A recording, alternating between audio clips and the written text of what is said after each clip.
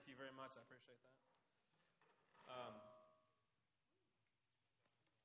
Hello, testing 1, 2, 3, 4, 5. All right. Is it still ringing? All right. So how many of you have the coin? Is it under your butt? Are you holding it? This is fake money. Sorry. It's fake money.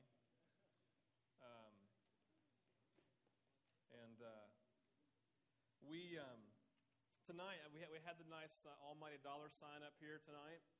We are talking about money. How many of you are excited about that? How many of you know that one of the things that they don't necessarily teach you at seminary, but one of the things they encourage is to never talk about money? It's one of those things in churches that's become an incredibly taboo subject that they encourage you. They wouldn't say don't talk about it, but no one ever does. The only people who talk about it are our best friends, the televangelists, because they know exactly what they can do with your money. But one of the things I've come to realize, and even this summer as I was thinking about this year, that I realized that all of you, you're going to graduate someday. Yeah. And in graduating, you will all of a sudden get a real job, right?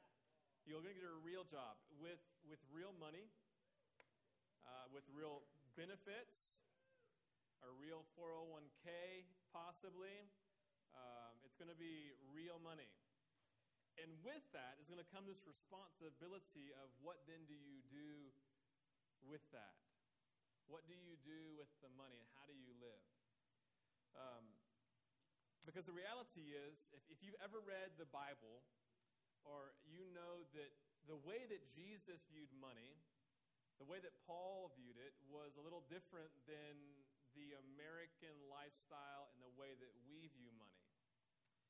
And I recognize that a lot of times, if we're honest, there's really a tension as it relates to the issue of money and possessions.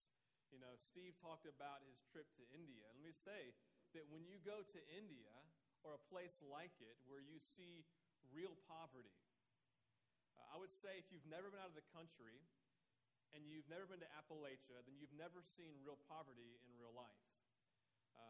There's a difference between poverty as it relates to, you know, bad circumstances of life, you know, that you still get fed during the week, and that poverty that is you have no opportunity to get out of, that literally there's absolutely nothing you can do. There are no resources you can connect with. There's nothing that you can do to get out of it. And that's what you experience in India. And when we were in Mozambique a couple years ago, went to the place called Bacari. It's literally a dump. It's a mile-by-mile dump, and literally people are there every day. That's where they live.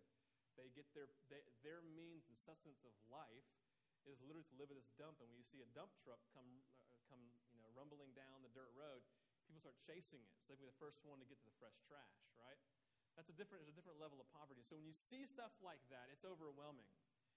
It puts this perspective of money in this whole new light of how can I watch these people who scream prosperity gospel.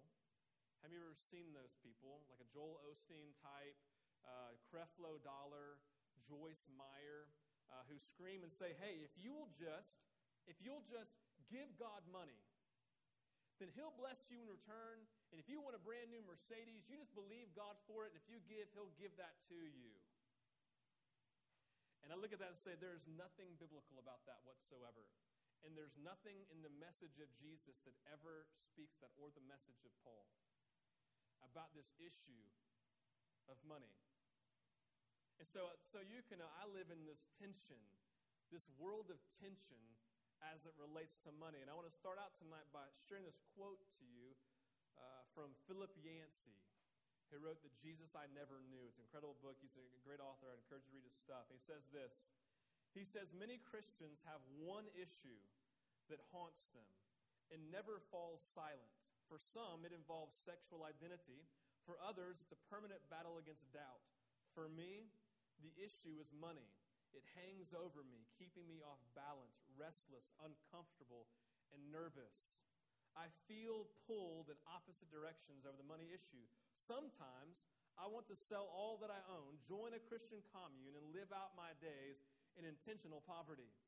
At other times, I want to rid myself of guilt and enjoy the fruits of our nation's prosperity. Mostly, I wish I did not have to think about money at all. But I must somehow come to terms with the Bible's very strong statements about money. That's how I feel, to be honest with you. I feel this tension from my life experience about the things that I have. Randall and I had this discussion almost she'll tell you, in every large purchase that we make, I have this incredible tension that I live in about how much money we're spending on what we're buying. Because I live in this tension, this world of tension. This tension of, God, this idea of, man, you've given us these things in life. This part over here saying, but God, I've seen things, and this stuff doesn't ultimately belong to me. God, I've seen people who need things a lot worse than I do. God, can I really justify purchasing this when I've seen this person chasing a dump truck because they want to be, or a garbage truck because they want to be the first ones to get to the fresh trash? Am I comfortable with that? That's what Philip Yancey's struggling with here. The Bible has almost 2,350 verses that deal with money, which is nearly twice as many verses that are devoted to faith and prayer combined. See, obviously Jesus and the authors of the New and Old Testament were not afraid to talk about the issue of money. Yet, like I said before, it's become a taboo subject. It's something that churches don't talk about. And when people come into churches and they hear we're talking about money, they get, what are they going to do? What do they want from me now? Right? They say, they're trying to get my money out of me. Because what we live in this capitalist society that says, my money belongs to me. I've worked long and hard for it. Therefore, it belongs to me. And no one can tell me what to do with it because I am here to create my savings account for myself, for my family, so that we can make it in case a rainy day comes somewhere down the road and whatever.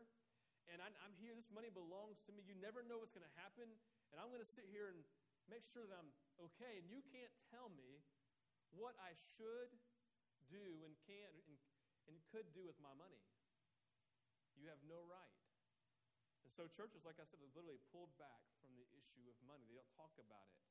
If they do, it's almost apologetically. So I want to say unapologetically, we're going to talk about money for this week and next week because I don't want you to be clueless about what the Bible says about money. I don't want you to leave here not having a clear perspective of the heart of God as it relates to the issue of money.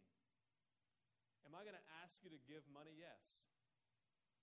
Just go ahead and get that out there. I'm going to ask you to give money. Am I going to ask you to give money to me? Heck no. I'm fine. Am I going to ask you to give money to Wesley? No. I'm going to give you a choice. You don't have to. Because we don't, honestly, we don't need it. Right? God will provide. But what I'm going to take you to, I'm going to take you through and show you tonight, what is God's view of money? And the next week, I'm going to talk about your responsibility with money. And I would say this, we don't need your money. If you want to give it to us, hey, we'll use it in a very kingdom-mannered way. But what I'm going to encourage you is this, so you can know off the bat, your money doesn't belong to you in the first place. Get over it and give it away to people who actually have needs. That's the heart of the issue of dealing with money. So, with that said, let's move on. I want to say tonight that there's a timeless principle that we must recognize regarding ourselves in the issue of money. And it's this. There is a powerful relationship. Hear this. There is a powerful relationship between our true spiritual condition and our attitude and actions concerning money and possessions. I'll say that again. There is a powerful relationship between our true spiritual condition and our attitude and actions concerning money and possessions. Basically, what I'm saying is this: you want to know how you're doing spiritually? Then look at how you're viewing your finances and your money and your possessions and the things that belong to you.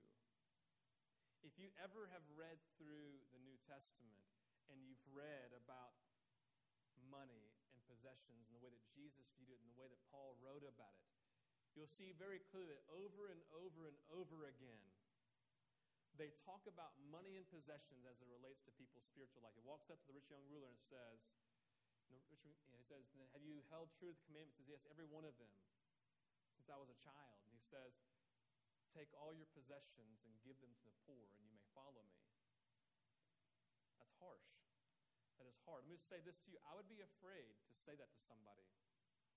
My biggest giver, Wesley, we run off of money that comes in. We only get a portion of our yearly budget from the Methodist Church. We have to raise about 40, next year, about 50% of our annual budget. It's money that we're going to be raising. And if someone came to me and says, I want to follow Jesus and I want to be part of your ministry, and I realized when they got millions of dollars and they said, I want to just invest millions of dollars into Wesley, it would be really hard for me to go to them and say, why don't you sell all of your possessions and give all of your money away, and then you can come be a part of Wesley? Do you think any church in the world has ever said that in the last 20 or 30 years?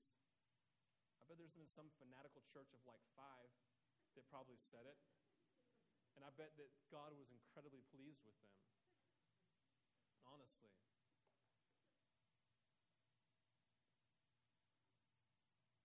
So what I want to say, I want to repeat this again. There is a powerful relationship between our true spiritual condition and our attitude and actions concerning money and possessions. Now, what about money? Now, you have little coins right here, right? This is not real money, but it's pretend like for a second it's real money, right? Just hold this in your fingers right here. Feel it, right? It's my precious, the whole idea, right?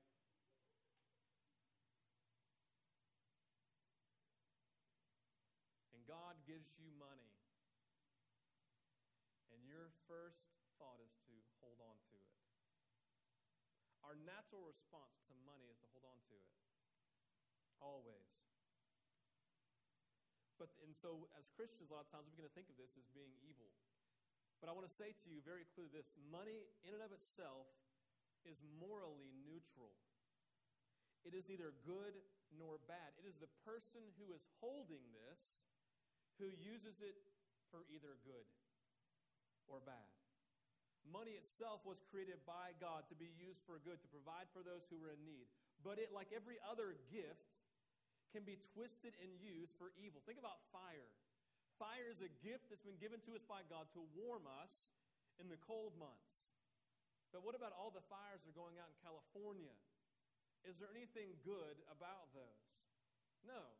Fire, although it is an incredible gift to us, is also incredibly destructive when it's not used in its proper way. Whereas water is the same way. Water is not only a gift, it's what we need. It's a sustenance of life issue. But in Georgia right now, we know there are droughts going on that literally in 6 months, if they don't get water, Atlanta will have run out of water. Literally have run out of water. They won't know what to do. They won't be able to drink water. Who knows what's going to happen? Or we saw in Hurricane Katrina and all this stuff that water was destructive. This incredible gift, at the same time used in an opposite way, can be very destructive, evil, and bad. That's what I want to say tonight, how it is with money. The greater a thing's potential for good when used rightly, the greater its potential for evil when used wrongly. I'll say that again. The greater a thing's potential for good when used rightly, the greater its potential for evil when used wrongly. This is how it is with money. It has potential to be used for either good or evil. And it has potential to produce life or death in an individual's life. Richard Halverson, he was just a modern-day speaker, a theologian, said this. He says, Jesus Christ said more about money than about any other single thing, because when it comes to a person's real nature, money is of first importance. Money is an exact index to a person's true character. All through Scripture, there's an intimate correlation between the development of a human being's character and how they handle money.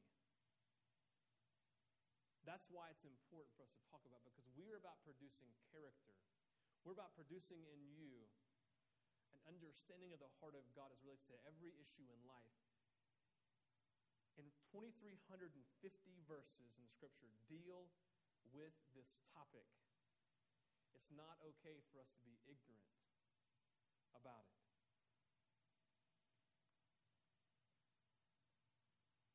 In this place of building character, this is where our responsibility with money begins, where the heart of God is either offended or he's encouraged.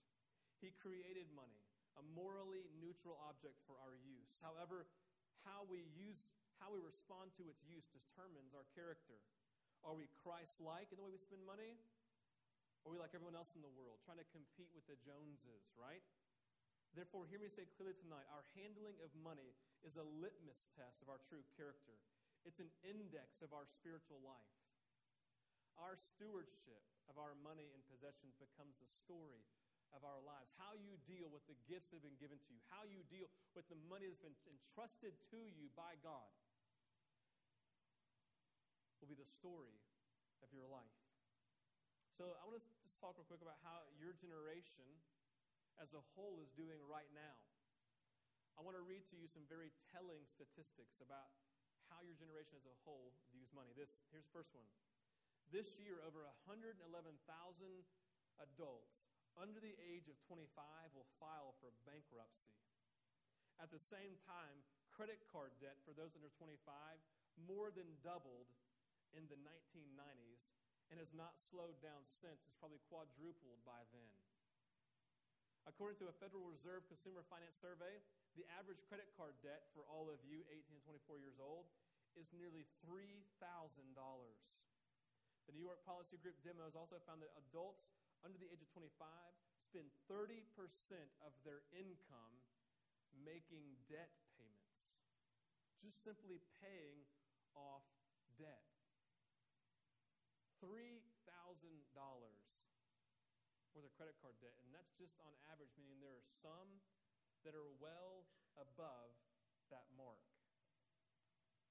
Now, part of the reason that we're living in that place of this generation is this. Our parents provided everything that we ever needed growing up. We lived after World War II. There was the baby boomers. There was this whole push towards this like middle and upper middle class, which most of you are from. And so you got used to this lifestyle that you were living in. And whereas your parents grew up with, most of them probably grew up not with very much, had to make a name for themselves, had to earn money themselves, and they figured out how to do it. You have never had to do that. You come into college still with this expectation that you can live at the same level as you did that your parents are living in right now. You're 18 to 22 years old, most of you. Your parents, they didn't arrive until probably their mid-30s, maybe even late 30s financially. And you're expecting to still live at that place that you grew up in. And so the only way that you know how to do that is through credit. And so you spend money that you don't have, and there's really probably no chance of you getting it anytime in the near future. So literally 30% of all your monthly bills go towards a debt that you're not really paying off, you're just trying to pay down. And you're literally spending all of your life getting it. And I'll say this, when you get married, you need to get out of your debt. You don't need to get married ever with debt, except for school debt. School debt's understandable, but anything other than that, don't have it. Debt is painful. There's nothing, like I said, there's really nothing biblical about incurring selfish debt. Get out of it. Cut up your credit cards. I know somebody, when he got married, he took his wife's 25 credit cards that she all maxed out and just cut them up and spent the next several years just paying those off. Don't be like that. Just so you can have something that you don't need. Here's a survey done by the Student Monitor that indicates college students spend roughly $15 billion a year on their personal and social lives. $15 billion on things they don't really need. So we have in your generation, what we have in your generation is a group of people who spend a lot of money without understanding the needed boundaries, who simply mistake money and possessions for many times as the measurement of self-worth. How many of you sit there and you see someone with a nicer car, a nicer phone, nicer clothes, and say, "Oh my gosh, I gotta get that." Right? I've got to measure up. I've got to get that. I gotta have that. I gotta measure up to this. And there's a measure of self-worth. How many of you look at someone who's poor and someone who's wealthy, and you automatically respect the wealthy person because they made their way in life and they earned this money? There's nothing biblical about that at all.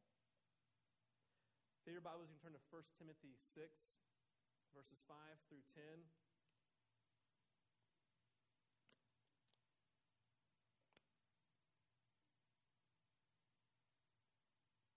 1 Timothy 6, verses 1 through 5, begin to shows Paul's warnings about those who teach and live out a different message than the one that Paul has been teaching. He's talking about people whose lifestyle is opposed to the will of God, who at best become a distraction to God's plan, and at worst have become spiritually dead and literally probably enemies of the cross. And he talks about them and begins to warn Timothy about them. He says, be aware of these people. Then he begins to describe, and he goes on in verse 5 to say this. He says, they have been robbed of the truth and think that godliness is a means to financial gain. But godliness with contentment is great gain. For we brought nothing into the world, and we take nothing out of it. But if we have food and clothing, we will be content with that. People who want to get rich fall into temptation and a trap, into many foolish and harmful desires that plunge men and women into ruin and destruction. For the love of money is a root of all kinds of evil. Some people, eager for money, have wandered from the faith and pierced themselves with many griefs. Skip down to verse 17. It says, command those who are rich in this present world not to be arrogant or to put their hope in wealth, which is uncertain, but to put their hope in God, who richly provides us with everything for our enjoyment. Command them to do good, to be rich in good deeds, and to be generous and willing to share. In this way, they will lay up treasures for themselves as a firm foundation for the coming age, so that they may take hold of the life that is truly life. Here in these verses, we begin to get a picture of how God views money and possessions in our life. The first thing I want you to see is this, that according to God, contentment rather than wealth and possessions is the goal. Contentment. Verse 6 and 7 reveal to us the secret of not being controlled by money and possessions. Are you living a life where you are content, not having the latest and greatest? For contentment, it truly is freedom. Because contentment means that we are owned by nothing.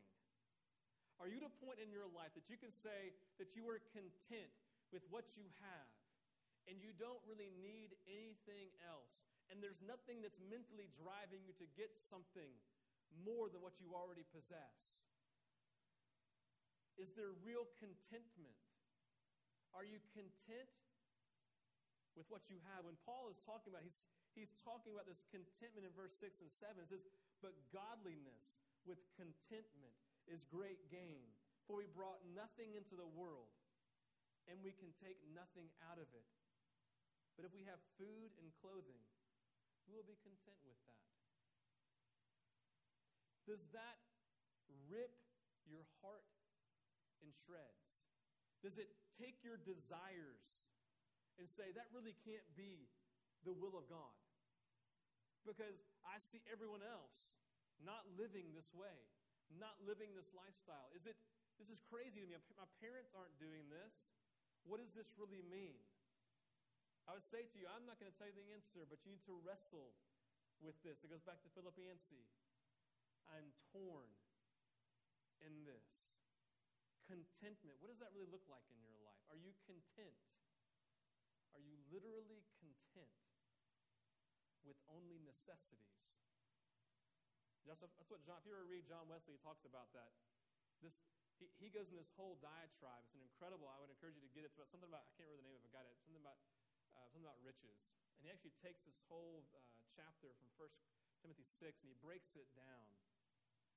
And he basically says, those of you who are rich, he said, choose your necessities and give everything else away. Choose what you need as necessities for your family, necessities for life, necessities for what it takes, maybe for the job that you're in, necessities for your children, and then liquidate, give away everything else. That's hard. That's hard for me. I'm sharing this, and you know me, right? You know that we have 2 cars. We have a nice, fat house, right? We go out to eat on a regular basis. Do you know if you have a house and a car and food, and you have at least a fairly steady income of some sort, whether it's from your parents or a job that you have, you are in the top 5% of the world's richest people? Top 5%. You are part of the top 5% of the world as it relates to wealth. How many of you have that? All of you.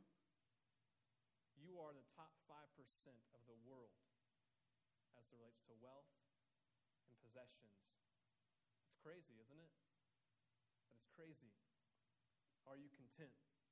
The second thing is this, we find, is the desire for wealth. The desire for wealth is dangerous.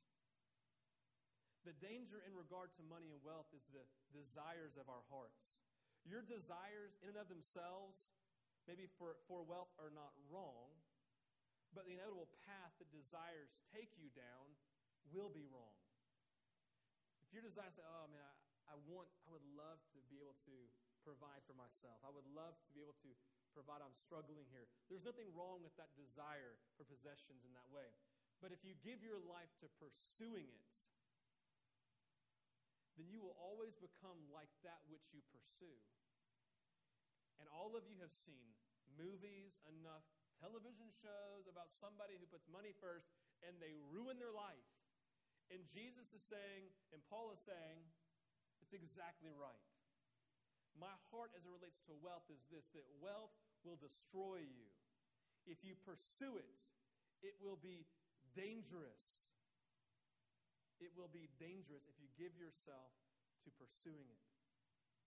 John Wesley, when commenting on verses 6 through 9, said this, who of you desires to have more than the plain necessaries and conveniences of life? Stop. Consider. What are you doing? Evil is before you. Will you rush upon the point of a sword? By the grace of God, turn and live. Basically what he's saying is this, for those of you who give yourself to pursuing wealth and comfort in life, it's like taking a sword and running towards it and plunging into it for suicide. Ouch. Literally.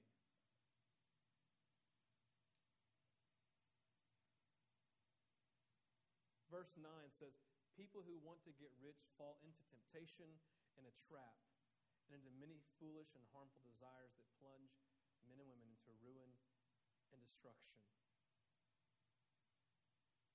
This is a hard word. It's something that you have to wrestle with. But God is really clear that wealth will be destructive. Your pursuit of it will be, not if, will be destructive. But here's the other part that's interesting. Wealth itself is not sin. Wealth in and of itself is not sin, right? Paul doesn't tell those who are rich in verse 17 through 19 that they are in sin. He doesn't even tell them to go and sell all their possessions and give it to the poor. He doesn't say that. He tells them to be obedient, to look for ways to be generous with their money. See, that statement that Jesus made to the rich young ruler about sell all your possessions and give to the poor, it was not a mandate for every human being. I know Shane Claiborne in his book, Irresistible Revolution, talks about that. It says maybe that it was, but it wasn't. It was not the heart of God. It wasn't, because Paul would be saying it here. He would be saying very clearly, hey, all of you who are wealthy, give all that you have and give it away. What he says is you need to be generous. You need to be generous. What does that mean? I don't know. But I think it means giving to the point of discomfort, if I can say that.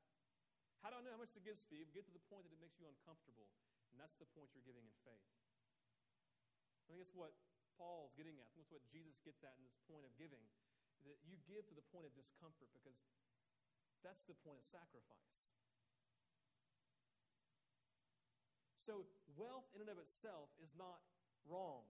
Because remember, money is neither morally good or evil. So to have it doesn't mean you're evil if you have it. It is what you do with it. That is the point of verse 18 when he calls them to be generous and willing to share. Number 4 is this: it all belongs to God. That's the crazy thing about all your money and possessions. It all belongs to God. You have no ownership of it. Verse 18 tells us that God is the one who provides the riches for our enjoyment. So in that, it's very clear that whatever you have has been something that's been given to you. So I find those people who are wealthy, and I realize, wow, you just have money because God has given it to you. It doesn't ultimately belong to you. It ultimately belongs to God. And what you're going to do with it is not ultimately your decision. It's whatever God wants to do with it. It all belongs to God. You have no ownership. When you read through Scripture, you see, I think it's in Matthew, I can't remember, but they talk about finances, and the writers says, for those of you who are rich, don't look down on those who are poor. And he says, to those who are poor, don't look down upon those who are wealthy. The reality is that there's this community aspect of what we're talking about with finances. So what does that bring us to? What is the ultimate purpose for wealth and possessions? The purpose of possessions is to take care of the needs of others. That's the ultimate purpose. The purpose of possessions and of money is to take care of the needs of others. The depth of transformation in the lives of the early Christians was most clearly evident in their willingness to meet each other's needs. Acts 2:44 through 45. Chapter 4, 32 to 35 says, they came together and all of them put their money in and they gave to those as they had need, and there was no poor among them. Now, the thing that we look at that and we read that is we think this, a lot of times we had this perspective of like, my gosh, this was a holy time. These are special people. This is just how they did it back in the day. I want to say this. There was no difference between the people of that day who had money and today. It was no easier for them to give away money because it was hard-earned money. They had worked hard to gain this. They had earned it, right? It belonged to them. It was no easier for them than it would be for us today to give generously to those who were in need. All of us, the purpose of our possessions is to take care of the needs of others. So what does this mean for us tonight? The thing you have to remember about wealth is this: money is neither morally good or evil. You have to always keep that in mind. Because when you think about money and think about those who are wealthy, you begin to get frustrated sometimes. Why don't they? They could. They could do this.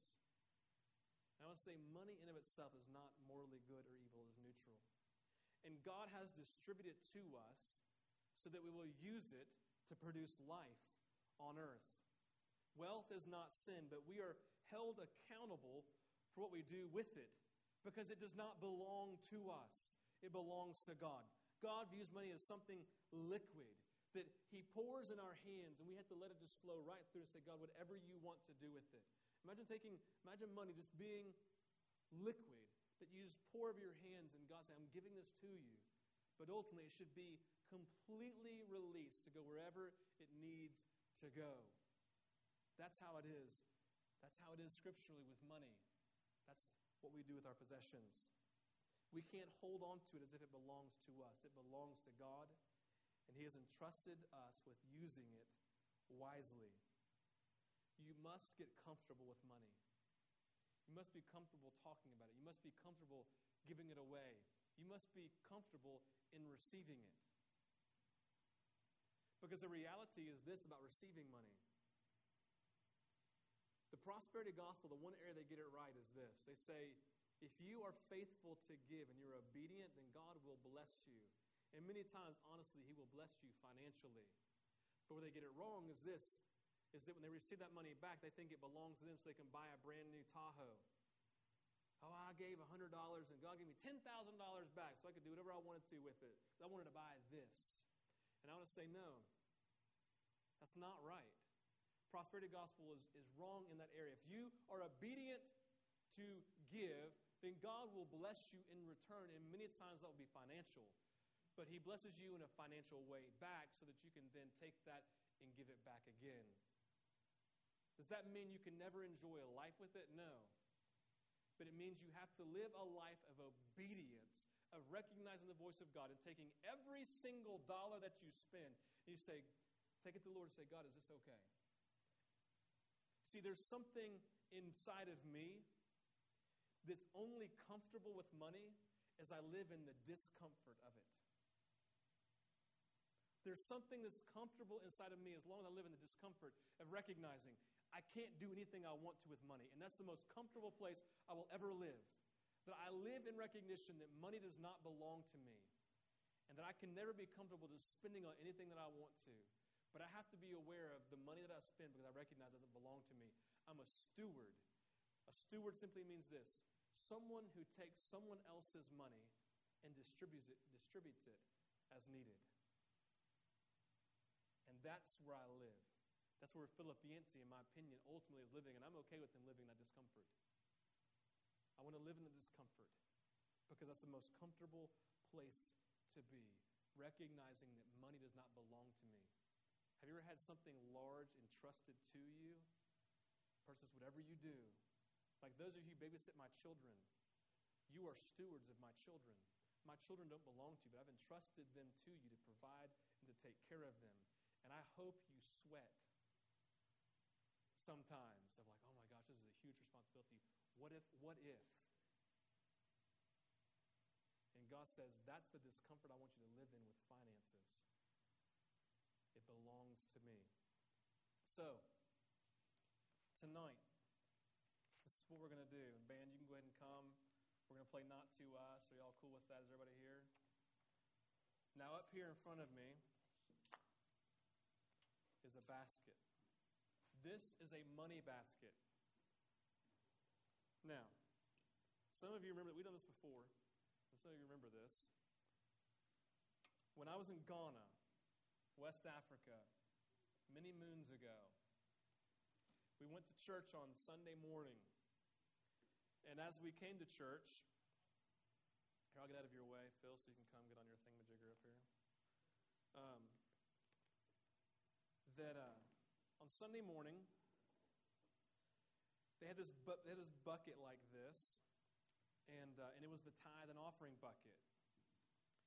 And when it was time, they played this really upbeat song, and all of these Ghanaian men and women came dancing all the way to the front as an act of worship, and they put their tithe or their money that belonged to God back into this basket, and they danced back to their seat.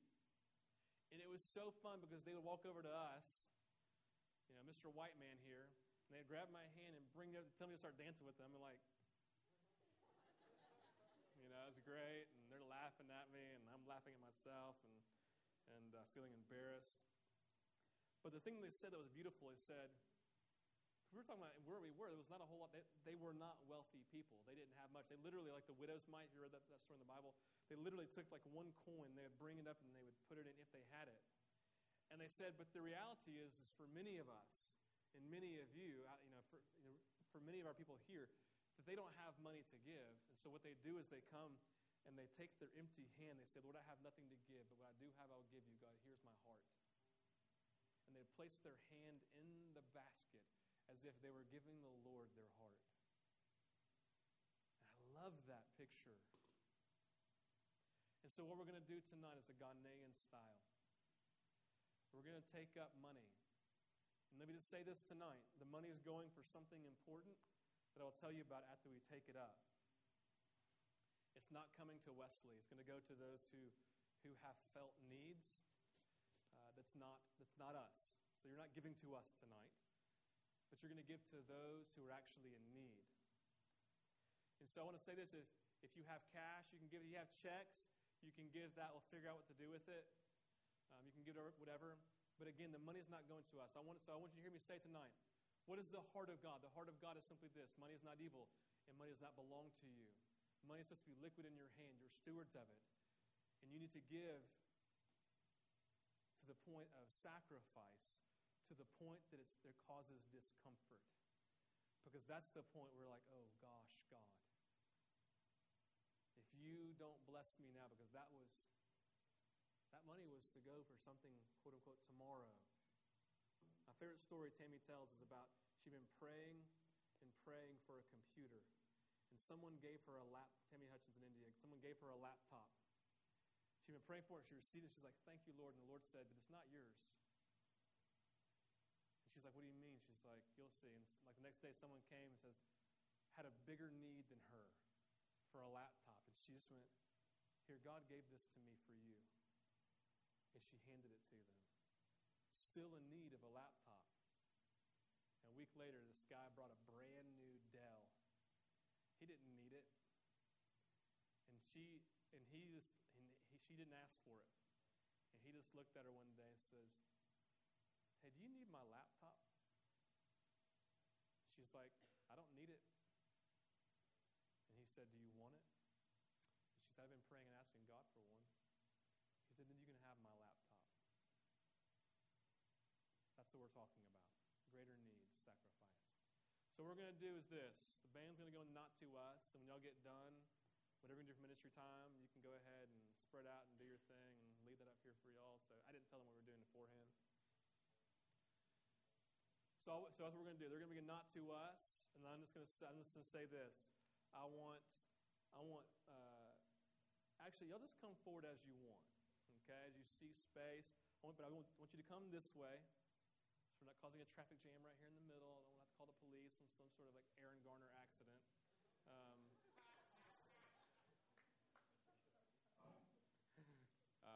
So we're going to do that. So let me pray for us, then we'll go straight into the song. And you come as you feel led. And here's the deal: if you have nothing to feel like financially, I'm at a point. And say, would you at least come forward and put your hand and say, God, I have nothing to give, but what I do have, I give to you. God, here's my heart. And mean that. All right, let's pray. Father, we love you. We thank you for tonight. We thank you, God, for provision. We thank you, God, for the gifts that you've given to us.